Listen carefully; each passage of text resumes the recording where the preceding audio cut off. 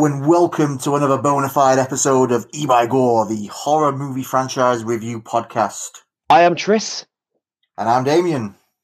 And welcome. Yes, welcome. This week we will be tackling Halloween 5, The Revenge of Michael Myers. Is it a revenge, though? I don't think it's any more revenge than episode 4. Well, wasn't that like the return? Yeah, well, he returned in the 4th. He's getting his revenge in the 5th.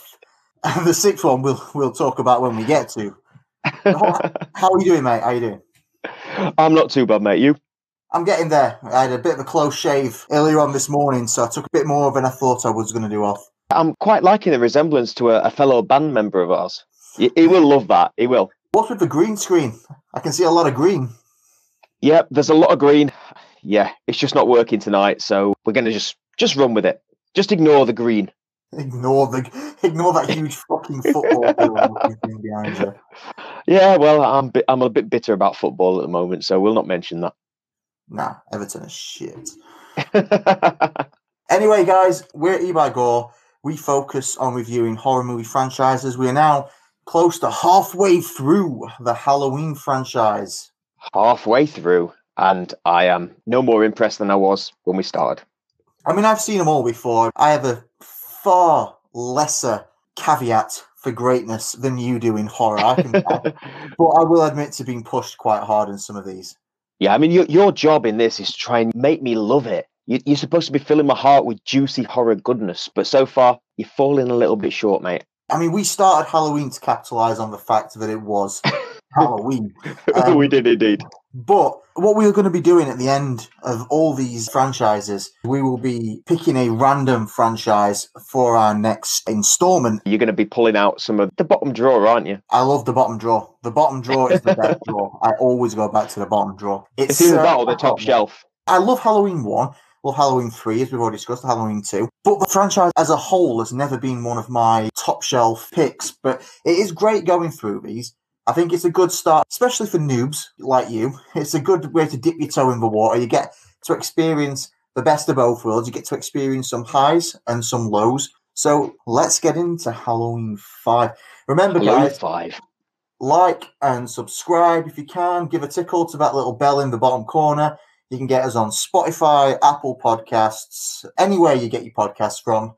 We be there. Yep, you can also get us on Instagram, Twitter, Facebook, and OnlyFans as well. Damo manages that one, not me. But no, we appreciate everything. And I know the video was really your domain, Tris, hence why I cover my beautiful visage. But the audio stuff is definitely my domain. And the audio, if you are sick of seeing our ugly mugs... Let's face it, why wouldn't you be? If you're sick of hearing me say I, or and if you're or me saying obviously a hell of a lot. And you know. And you know. Well, you know. Well, you know, obviously. Obviously. I cut all that shit out on the audio stuff. I just cut it all out. It's so streamlined. We sound so intelligent. Well, I sound intelligent. You sound like a fucking noob, as per. What he actually means is we sound realistic. It's because I edit it. So I make myself sound great. All the I take out of mine, I just cut it in with yours. It's all right. If you watch the next episode on video, guys, just watch out for the massive bell end over Damien's face. The game has started. Average Saturday night. We've descended to pretty much childish banter. It took 5 episodes. It's done. It's all it's ever been with us, really. I thought we did well to get through the first 4. Yeah, I think we did well to actually get through the first 1. To be fair. Yeah, good point. Just so everybody knows, we say it in every episode, but we do spoilers. Go and check it out. I think it's still streaming on Netflix. I know Halloween is over, but long may the franchise reign. So go check it out on Netflix or go watch it on Blu-ray if you've got it, or a DVD, whatever. But yes, we will be spoiling this movie. So Tris, as always, give me a bit of history on this movie. And you know exactly what I'm going to say, exactly as I've said for 4 episodes previously. I've never watched this one before. I've just heard it's a bit shit. Sound like a Yorkshire Mickey Mouse. Yorkshire Mickey Mouse. Have it. E-bar gum. E-bar gum. E-bar gum. History. You have History, none. I have none. This is an education for me. It is just like other than the first one, this is a first time watch. And given we've gone through 4 previously, I am not expecting very much on this one. To be fair, for all the shit I give you about not having history with movies, like the fourth one, I don't have a whole lot of history with this one either. I still watched it a good 7 or 8 years ago when I really got into collecting horrors and going through all the franchises.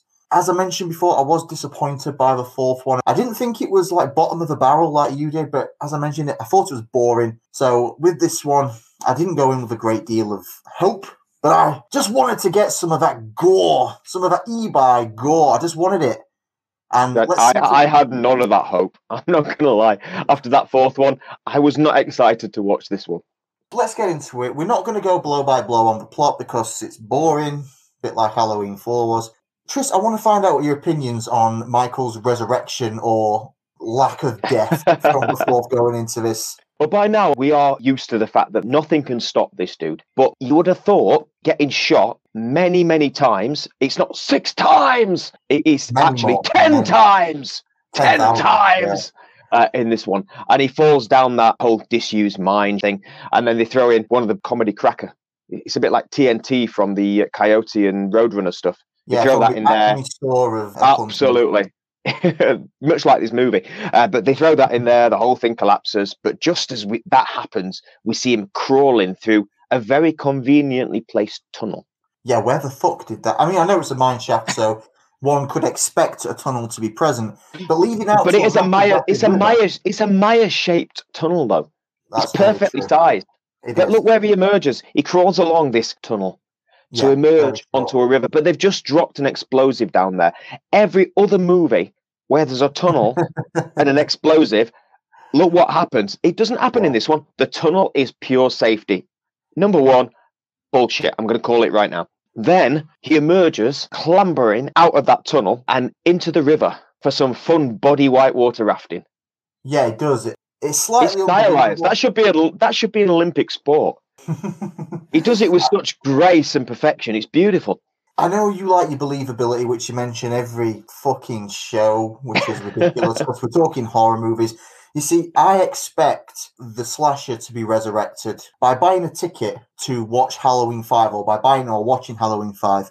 You're basically saying, I accept that Michael is coming back. I mean, the thing's called The Revenge of Michael Myers. You're expecting him to come back.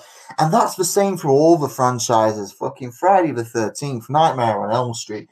The slasher almost always dies. And I kind of like the experience of seeing just how fucking stupid the way that they bring the slasher back to life.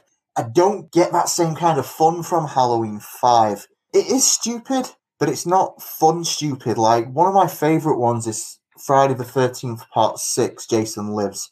Spoiler alert for Friday the 13th Part 6, Jason Lives. Jason lives. And they resurrect him by basically digging him up and stabbing his dead corpse with a metal spike. And then it gets hit by lightning and brings him back to life Frankenstein style. Now, that's a fun way to bring the slasher back. But you don't get that with this one. It gets shot on a firing line, thrown down a mine shaft, and just sort of... He's not dead, is he? He just sort of swims until he finds that hermit guy living in the woods.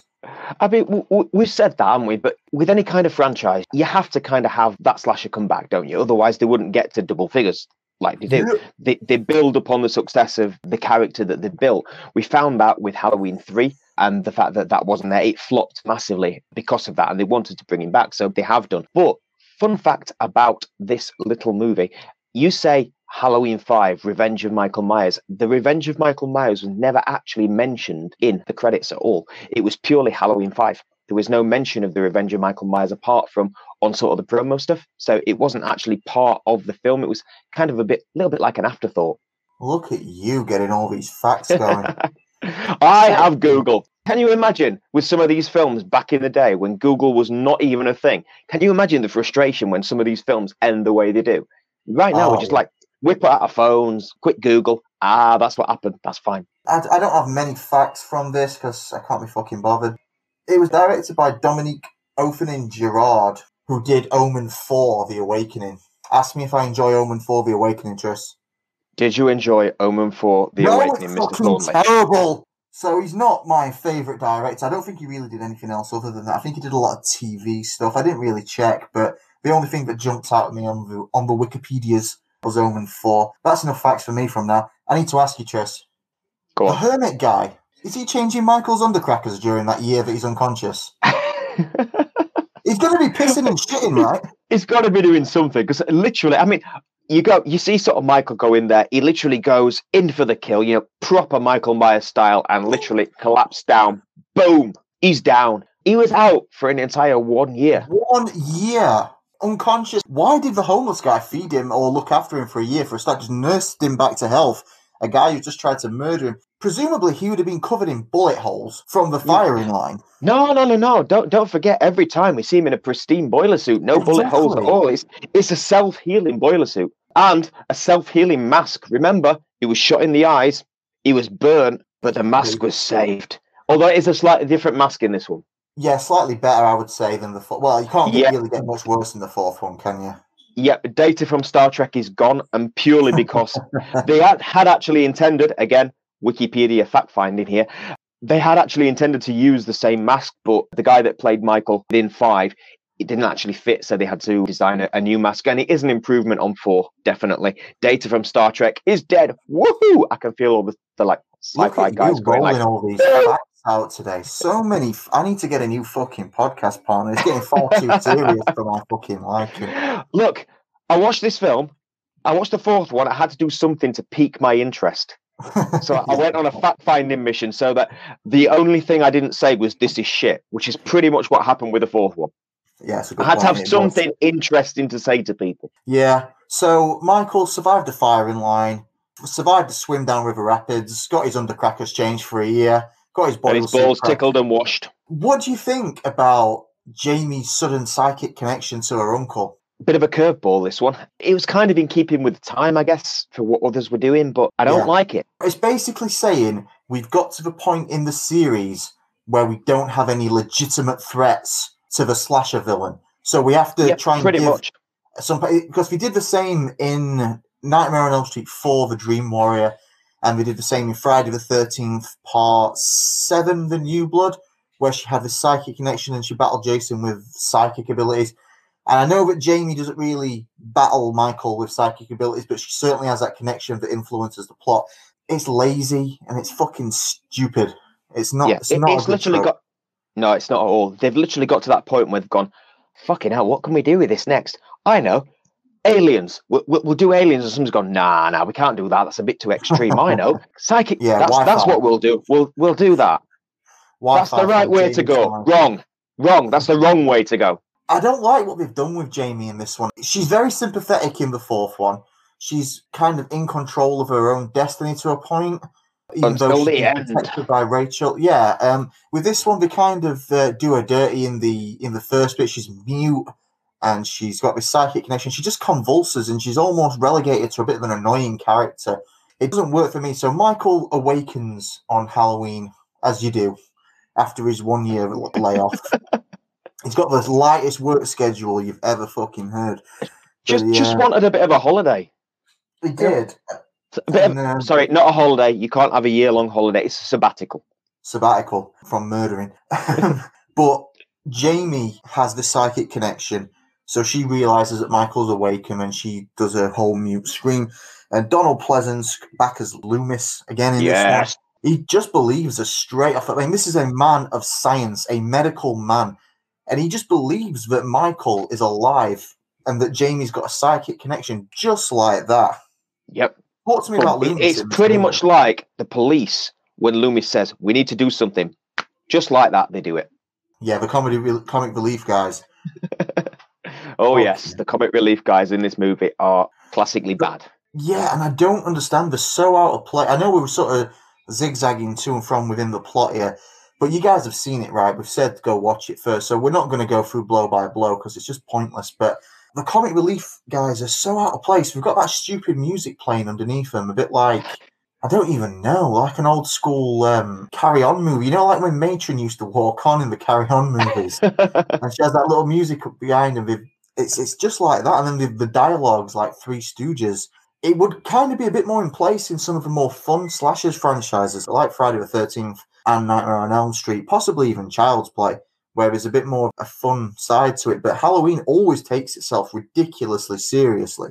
So seeing the comic relief guys just randomly walk in just doesn't make sense. All through the film, they're kind of a non-starter, aren't they?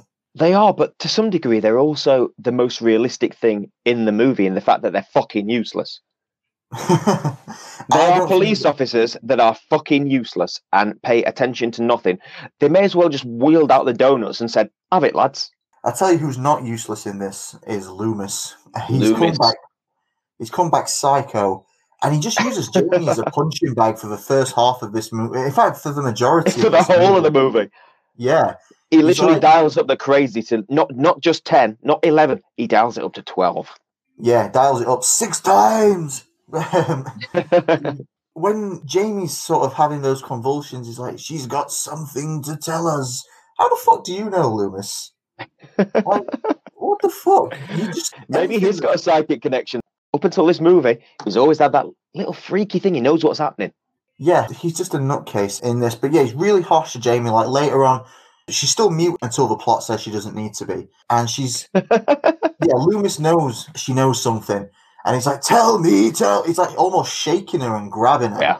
I know he's meant to be kind of obsessed, and you see his obsession grow, and he's almost becoming kind of like a monster. A bit like Michael, but less slashery. Yeah, but probably just as dangerous with the way that he's acting in this movie, if we're being honest. True, but he's always been dangerous. I mean, even in the second movie, he randomly points a gun at this fucking Michael Myers dresser-like, and that ambulance or that police car just pounds into him, which is still 100% Loomis's fault.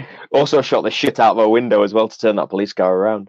Yeah, he did. Yeah. Fire a warning shot. Is that the fourth one? That's the second one, isn't it? Yeah, but now he's got a new gun, hasn't he? As we discussed in the last episode, he's got a Colt 911. 1911. I'm not really a gun guy, so I don't know if that's good or not. Neither am I. Wikipedia is amazing. I did say that the characters in the last movie were bad, and I stand by that. Yeah, but we still kill Rachel off very early in this movie. Really early, yeah. I wasn't attached to her at all, but they put through this whole ordeal in Halloween 4. She was the main protector for Jamie. She wasn't the final girl because Jamie... Well, she was kind of joint final girl with Jamie because they both survived, obviously. But to kill her off so early after they've established her as a main character in the fourth movie, I don't know if it was like kind of a statement to say nobody's safe, but that was the only kill that really shocked me. I mean, I think a lot of the kills in this movie are good, but that one really shocked me the first time I watched it because I really wasn't expecting them to kill Rachel off so soon. Yeah, I mean, it was a really soft kill in terms of kills rated against the rest of the kills in the movie. Still but yeah, more brutal than every kill in Halloween 4, though. Yeah, absolutely. But I do agree with you. I think I wanted them to carry her on at least a little bit longer. It was very, very early in the movie to kill what I thought was the protector heroine type character. Very, very early. And yeah, maybe that was for effect. That was the shock factor that they killed her off very, very early. But yeah, I agree with that. The problem is... I can't throw anything back at that. You don't really realise how much you miss Rachel until you meet Tina. Oh, yes. Jesus, she is the total opposite to Rachel, isn't she? In every way, in terms of a protector character, she is literally, she's a little bit wild, she's daring, she's fucking stupid. So yeah, very different. It's not against the actress, whoever she is, did an okay job playing Tina. She wasn't. I've seen some bad performances in horror movies, and this isn't a bad performance. This is bad writing. She's written to be stupid. She makes the wrong decision every single time. Every time. I know it's a horror movie. There's characters that do that. It's meant to be like that. But those characters that always make the wrong decision and are stupid usually get killed off early to make way for the final girl to prove that she's this character arc. But not quite as stupid. No, true. And not just Tina, but the rest of the characters in this movie. I said that in Halloween 4, the characters are really two-dimensional. What's lower than two-dimensional? It's this fucking movie. Stupid is what's two-dimensional. And stupid, yeah. It's like they've literally said, hang on a minute, we need to make this some kind of teen slasher type thing. Which they all are. They are, but they've put these proper teen characters in there. We've got the dude with the car, typical pretty boy. And then we've got Tina, the rebellious side, which is... It's kind of like they've got this yin and yang thing with Rachel and Tina. They've literally put two different types of characters in there. But the characters that surround Tina, they're all fucking stupid. You see, I agree with what There's you're nothing saying. To it. The differences between Tina and Rachel, that I get that, but if we'd have met Tina in Halloween 4 and got a little bit of interplay between Rachel and Tina together, then I kind of would agree about yin and yang, and I probably might have accepted it a bit more in this movie. Yeah. But she wasn't even in the last movie. She just rocks up, and all of a sudden, Jamie loves Tina and forgets all about Rachel, who is her foster sister, let's not forget. She barely even acknowledges it through the rest of the movie. But aside from Tina, there's Mike. The asshole, Italian-American styled, almost like an anti-Fonzie thug who's obsessed with his car and his hair. That's the problem with this movie's characters. Tina, that's a bit of a wild child. She exists to party and to put herself in danger. You've got Mike, whose only character trait is anger and love of his car. You've got Sam, whose only character trait is to be the girlfriend to Spitz and to be the friend, and just wants to fuck. And then you've got Spitz, who's an annoying piece of shit and just wants to fuck as well. And that's kind of their only character trait. Everything they say or everything they do circles back to this one character trait. Again, I don't mind shallow characters in movies, but to say it's a Halloween movie and they're always striving to be the forefront or the leader of the slasher franchise, it's not done that well. You want some depth in the characters in any movie, not just horror movies. You need to have some depth and, I'll say, believability, but I don't mean that in terms of the effects and stuff like that. I mean, you want to actually believe in some of these characters. You want to invest in them. And with this movie, there's very little connection for the audience to the characters because they've got no depth, they've got no substance. Yeah, no, absolutely.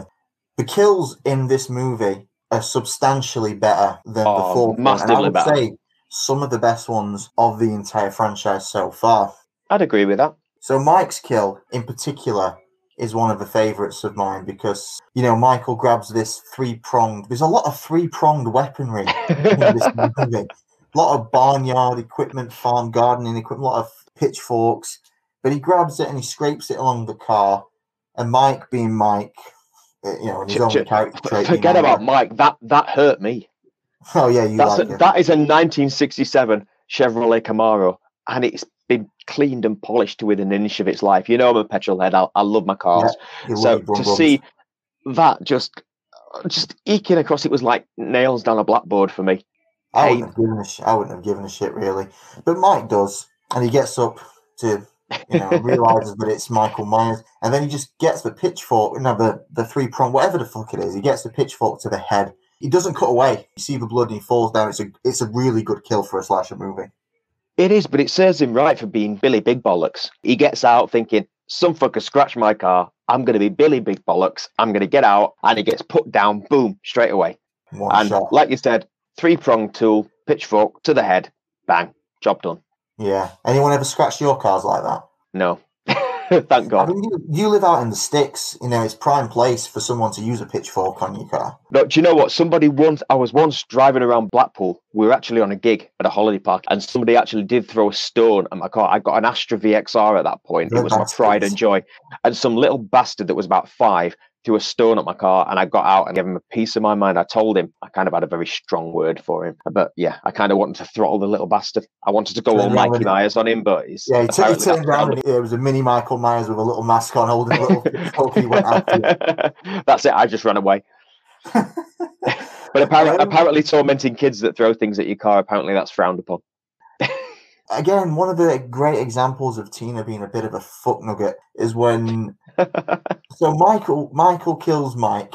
Make sure Michael Myers kills Mike, the douchebag. Yep. It's Halloween. Everyone's wearing masks, but Michael feels it necessary to change his mask and to put this weird goblin mask on and goes... Instead of killing Tina, which is kind of his MO at this point, he just picks her up and decides to spend the night as an Uber driver or something like that. Just drives her around for a little bit, Yeah, you're right. I know what you're going to say. It doesn't factor in a brain, does it? That, hang on a minute, this isn't my boyfriend. You've got a completely different build type, totally different clothes. He's way bigger. The dude's a stuntman who plays him. He builds totally different clothes as well. Yeah, he's wearing a jumpsuit for it. Yeah, boiler suit, isn't he? Just on that, can I just come back to the fact that Michael Myers as a character has actually been in an asylum till the age of 6. Yet again, he can drive. Where the fuck did he learn to drive? Kind of gets explained in the next movie, but I don't really want to jump the gun on Halloween 6. Another thing, Jamie gets annoying in this. It's no fault of Danielle Harris. She's doing the best she can with the terrible material. But she has this convulsion because Tina's in danger. I mean, she didn't get any convulsions when Mike got shit mixed in the head with the pitchfork. Why would she? That was a good kill. Mike. Yeah. But Tina's not even killed, and she's that stupid she can't tell, but a 9-year-old 25 miles away in a clinic knows she's in danger. So she tells Loomis... And she can start talking now. Like, she's been in mute so far in the movie, but all of a sudden now she's fucking yakking away. And all it took was for her to see Tina in her previous scene and go, Tina! Yeah. Tina, and cured. That's it. That's all you need. For anybody out there who is struggling as a mute, you can't talk because of some random traumatizing experience, just mutter the words Tina. It works. Let's talk about the killing spree that he goes on. Because there's Tina... She does get brought back by the comic relief cops and instantly fucks off back out to the party. Again, makes the wrong decision every time. And then Michael, again, finds himself at that party as well. Spritz and Sam, they get down to some good old-fashioned team fucking because that's what you do in a slasher movie. The barn scene, all the shit we've talked on this movie so far, the barn scene's really good. They find the kittens. There's a bit of build-up where Sam's looking around. We get the false scare where Spitz is dressed as Michael, and then we start getting down to business. And we get the kill with the actual pitchfork this time, with Michael driving it through Spitz's back while he's on top of Sam. Great kill. You get time to appreciate the kill. It's almost like when you kill out a really bad fart, and you need time to take it in to enjoy the aroma. This is what this kill is. It's an epic fart. Gives you time to appreciate it. You see the blood coming out of his mouth. You see Sam getting covered in blood. It's beautiful. It brought a tear to my eye. The fart or the kill? Both.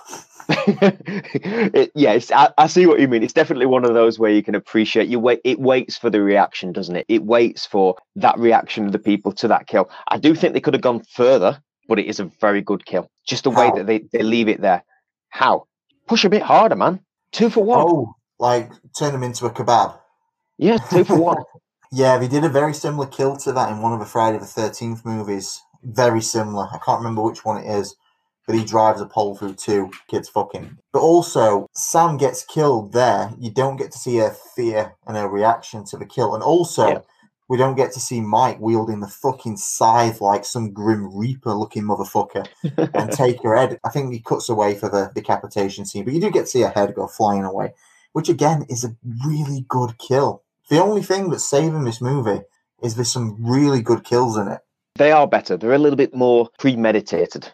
I say premeditated. They are quite impulsive as well, but creative. That's exactly the word I'm looking for. Yeah, they're a bit more creative. There's a lot more action involved in them, a lot more thought process that goes behind it, and I quite like that. They are definitely better than the last. To be honest, anything was better than the last movie.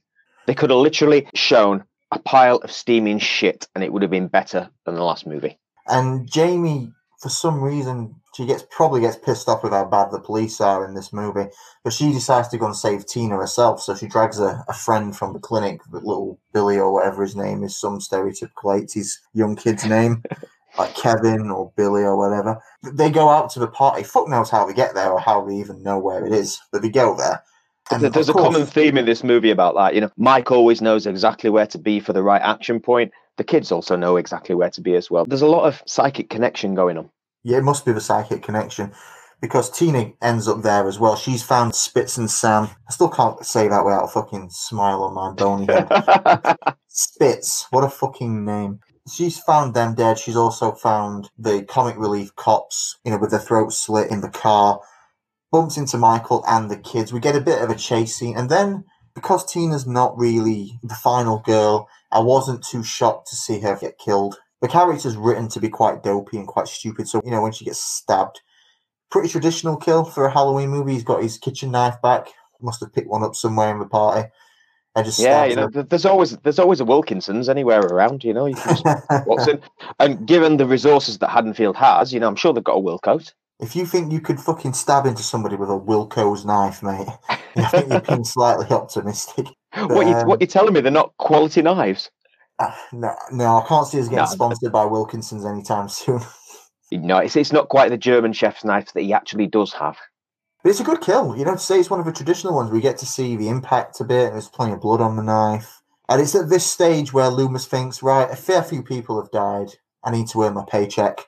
He gets up and starts screaming at Michael Myers. Well, he starts screaming at Michael Myers, who stood in the woods, and says, Michael, meet me at the place where it all began, which is his home. It's a good job Michael knew what he meant. Yeah, do you know on that scene as well, another Wikipedia fact, on that particular one, Donald Pleasence actually wanted Don Chance to actually go and stand in the woods because he didn't want to actually go and scream at nothing. And of course he obliged. And I actually think that was a good call because you can kind of see him in the woods there. It gives that little bit of creep factor. Good scene. Yeah, but Loomis seems like the kind of guy that would just stand there screaming at nothing. Like, even if Michael wasn't around, I could just see him standing around screaming, I tried to buy this pint of milk 6 times! 6 pints! Yeah, 6 pints. I could do with 6 pints. So he decides to try and draw Michael out. So they head back to the house, casually using a 9-year-old as bait for a serial killer. Because there's nothing illegal in that at that time. Absolutely. Where's the legal guardians gone in this case? She was living with the Strode family. I know she attacked that's another thing that pissed me off. Forgot to mention. So yeah, at the end of the 4th movie, we both said that the best part of Halloween 4 was the end, where she loses her shit and kills her foster mom. And then in this movie, it's downgraded to just an attack because of the psychic connection.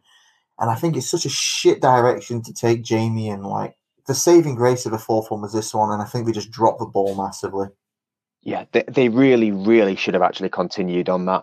The whole route that they went down was a massive letdown with how they actually did it, because they could have done so much with that twist of the story, making Jamie, potentially even the next Michael. They could have even made a sidekick. They could have done so much, but they just chose not to. I know they wanted to keep Michael as the focal point of the series, and I understand that. But there's nothing saying that they couldn't have had Jamie in a sanitarium, much like Michael was as a youngster, going through the same sort of issues Michael was, like falling deeper into darkness, whilst Michael is still out there doing slasher stuff, and somehow bring the stories to a point together. But they didn't. They just dropped the ball, and I thought that was a really shit part of the movie to do that. Yeah, massive. What they did is they decided, I don't know, we'll just fuck off that really great storyline that we could do. And I know Donald Pleasence was dead against. Yeah, he was. Yeah, sort of dropping that. He really wanted them to go down that whole Jamie exploration route. But what they did is they went, let's fuck off that really good storyline that we've just come up with to end the movie. Let's forget all of that and let's just continue down this really shit line. We'll make a mute because that'll be fun. And we'll bring in this weird psychic thing because that'll be fun as well. And they've just missed a massive opportunity to actually make it really, really good. And it's kind of completely forgotten. I know they rewrite a lot. They've done that historically in a few of the other movies as well. But they totally drop what was possibly, that could have really sent the franchise down a whole different level. But they've kind of resorted back to basics. And I think this film really suffers because of it. Chances are they've still fucked it up. But yeah, let's talk about the climax of the movie. So all the police are around the Myers house, which looks vastly different in this movie. And that's because it is. Added laundry chute. Yeah, they've got the laundry chute, which has never been present in any other movie so far. But it's used to good effect, I think. So all the police are there, and then Michael somehow becomes like an MI5 agent and pulls a double bluff on the police force by attacking the clinic, quickly running 5 miles across town to attack the clinic just to lure the police away, to then quickly run 5 miles back in the space of 30 seconds. It does not matter how fast you run. Michael Myers will walk faster. He's definitely got transportation skills. But then we get another great kill. He puts his hand through the window and grabs the cop's head and just fucking rams it into the steering. It's one of my favourite kills of all time. It's brutal as shit. I thought that would be. I can literally see you grabbing your yet to fully formed Tinkle at that one. Yeah, definite semi. It's a good kill. And then he kills the other cop who's upstairs protecting Jamie, hangs him by a rope ladder outside of the house because Jamie's randomly got... In fact, no, it's a Myers house, isn't it? So the Myers house randomly has a rope ladder just there. Yeah, you never know when you're going to need a quick escape route. Maybe it was foreshadowing from the Strode family from when Myers was a kid. They knew they were going to have to make an escape at some point, but they obviously fucked that up. And then he chases Jamie throughout the house. And I do think there's some genuine scares to be had, some genuine tension being built here. He chases Jamie down the laundry chute and then chases her back up, which is a bit funny. He stabs her in the leg, which is kind of harsh. Again, she's a kid. You don't really see a lot of kids getting injured in these films, but he stabs Jamie in the leg and manages to make it up there. And then talk to me about the humanizing of Michael Myers in this scene. Yeah, it's something that's sort of been intimated throughout this movie in a couple of other places, but this is the main focus point where they do it. I have to be honest, I do not like it. And it's a whole different angle that they're taking. It takes away from Michael Myers. But, Jamie, she shouts out, "Uncle." He all of a sudden stops in his tracks. Uncle Mikey, please don't kill me. And we get this sort of human quality to what previously has been an unstoppable monster. And I don't like the way that they take it. It humanizes him to think that he has some kind of a conscience. That was probably the intention, but I do not like it because we've had these 4 movies before, obviously 3 of which he was in. And we've built up Michael to be this unstoppable, slashing, killing machine who Loomis has portrayed as having no conscience, no soul, is pure evil. This begs to differ, this little humanization trait, and I don't like it. So one thing I did see about this, I didn't read it, maybe I read it, I can't remember. It's come from the pool of useless facts in my brain about horror. But the director wanted to show with this scene that even though Michael was struggling with his emotions, the evil that was in him or controlling him still overpowered his human emotions not to kill, to force him still to kill Jamie. I think it's like a lot of this movie executed really badly. The issue with this film is I don't think it knows what it's trying to be from one part to the other. So a lot of this movie is really goofy. You've got the stupid, less than 2-dimensional characters making stupid choices. You've got the comic relief cops that are so out of place. Despite the good kills, the characters are bad. The movie's quite goofy. So to then, towards the climax of the movie, try and get this really heartfelt humanization where it's meant to tug on your heartstrings, or it's meant to hit you in the fear that some evil's controlling him beyond what his emotions can portray. It's trying to cash a check it shouldn't be able to write because of the way that the movie's built so far. So yeah, like you, I don't like humanizing slasher characters. It very rarely works, and when it's used, it's fucking stupid. It's really stupid in this one. Taking Michael Myers' mask off in such an average entry into the franchise doesn't do any favours either. And I think what they wanted to do with this, where they actually removed his mask, I did actually read somewhere that they actually had some whole makeup thing planned to actually reveal his charred and face and everything, but they decided against it and to actually keep him in darkness. And I think for all of how much we actually hate that humanization, keeping him in darkness was the right choice to make because it kept that dark side to him. It kept that never knowing what's underneath that mask. True. And then Loomis decides to show up finally, grabs Jamie, uses her as bait. I mean, say Michael's been so cunning. Yeah, but he's been so cunning in this movie. He's been like running the police all over. He's been using all these weapons. Like, he must be the only person in history not to know that he's been fucking set up by Jamie, because he's grabbed Jamie and Loomis is just backing away saying, come and get her, come and get her. Come and get her. No psychic connection, that's what it is. Zero psychic connection to Loomis. And then he gets trapped under a metal net. Fuck knows where Loomis got that, how he rigged it. But it's like fucking, I don't know, like Funhouse or something like that. It is literally out of the Acme top drawer, that one.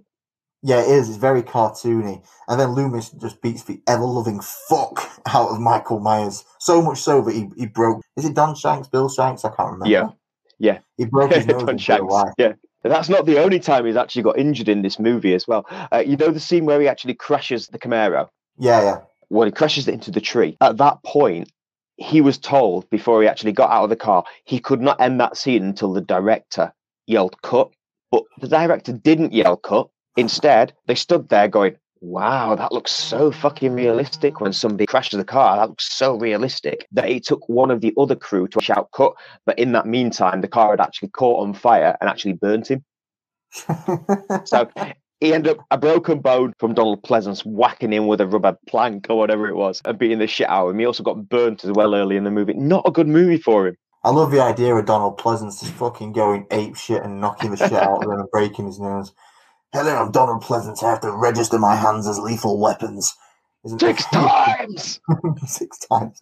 And then they finally arrest the brutal and legendary serial killer, Michael Myers, and take him off to jail. The movie ends with the man in the suit. We have not mentioned a man in the suit so far because it's such a bit part in this movie.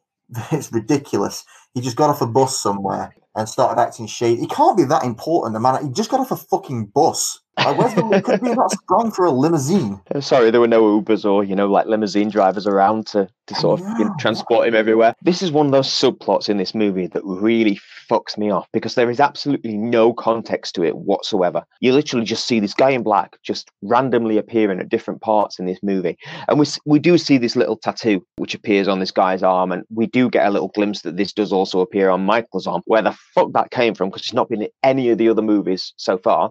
He's got this tattoo, so we'll assume it's been there all the time. We've just not seen it. But yeah, it's such a strange plot. It's got so many holes. It never actually explains itself. And quite clearly, this guy becomes a very huge part of this movie right at the end with the final scenes and what happens. But up until that point, we know nothing. We get no answers whatsoever about this dude that just randomly appears. He even actually appears in one of the pictures in the mental institution that Jamie's been locked in on the wall behind them. It annoys me. I hate movies where there's unfinished stuff where it doesn't give you any context, or I don't mind if they leave it on a cliffhanger where you're thinking, oh, I wonder what happened to that. But this one, it's just there's nothing mentioned about it.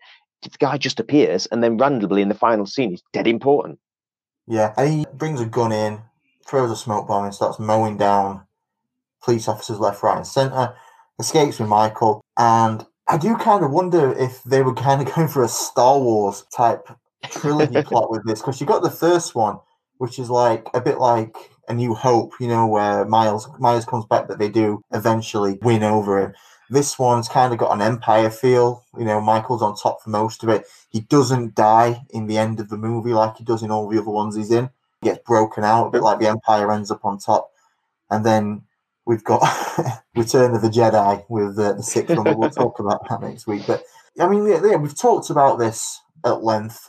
We're sort of 53 minutes into this now. Let's tie a bow on this motherfucker. Tris, what's your fucking rating, bro? What's my rating? And final thoughts. And final thoughts. This is, in my opinion, another stinker, in truth. Whoa. But there are... Whoa. Am I offending your sense of horror? Go on. I will do. I intend to. It's a bit of a stinker. There's lots of holes in this plot. Fucking sinkholes in the subplot as well. Lots of errors in the way that the story was penned. They could have done it so much better, but they didn't. So a lot of failings there in the writing, in the direction and stuff like that. That said, it is quite watchable. There's some very, very good kills in this one. Certainly better than any of the others in the franchise. I am going to give this a big fat 6 dead Dobermans in the garden out of 10. Not bad. I quite like this movie. I've done nothing but shit all over it through this entire review. But I do that with a lot of horror movies that I like because I can always see the fun side of it. And this film is very fun to watch. Yes, the characters are stupid. Yes, changing Jamie to a mute psychic child is stupid. But it's funny to watch. The characters are ridiculous, but I like seeing stupid characters getting killed in creative ways. And we get that. The kills are gory, they're good, they're creative. There's a lot to them. There's time to appreciate the kills. There's a brutality to it, which we just didn't get in the fourth one. I never found myself bored at any point during the movie. No, I'd agree with that. My suspension of disbelief was shattered many times, but that's not really a deal breaker for me. I'm not so bothered about that. As long as the movie keeps me entertained, that's what I care about. After seeing the sixth one, which I have, I think there's more than enough of the Cult of Thorn in this movie, in the fifth one, compared to what we get in the sixth one, where it just fucking goes ape shit. So the subplot doesn't concern me enough because I know what that subplot turns into. So keeping that to a minimum in this movie does nothing but good things, in my opinion. So yeah, it's a good film. I enjoy it far more than the fourth one. It's one of the high points of the series for me. So it gets a good old 7 cops' heads brutally bashed into a car steering wheel out of 10. It was always going to. You love that. that kill, don't you? You love that kill. Yeah, it might be in my top 10 of all times. I know it's not really a famous one, but I just like the brutality of it. And you know my thoughts on the police department. So seeing one get his face repeatedly smashed in only warms my heart. So what are we doing next week, Tris? Well, strangely enough, I actually think we should break away from tradition and literally throw in Halloween 17 or something like that.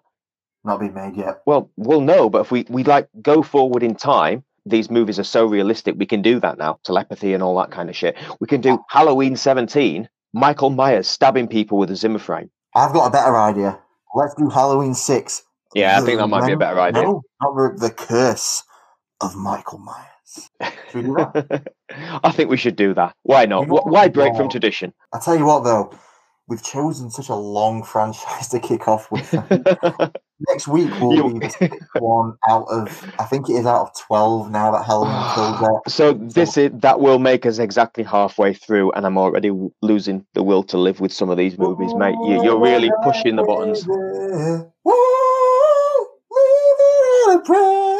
You can tell you're the singer.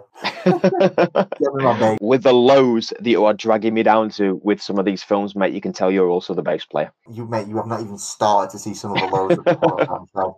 But yeah, so guys, let us know what you think in the comments section. Like and subscribe. Let us know on facebook.com/eByGore, Twitter and Insta @eByGore. Get us on Spotify, Google Music, Amazon Music. If you listen on Apple Podcasts, give us a little review. 5 stars only, please. Anything lower, and I'm going to cry. So let us know what you think. Give us a share. You do not want to see that. You do not want to see him cry. I do nothing but cry. But yeah, we will be back next week with Halloween 6, The Curse of Michael Myers. Thanks for coming, guys. We will see you next week. See you next week. Enjoy.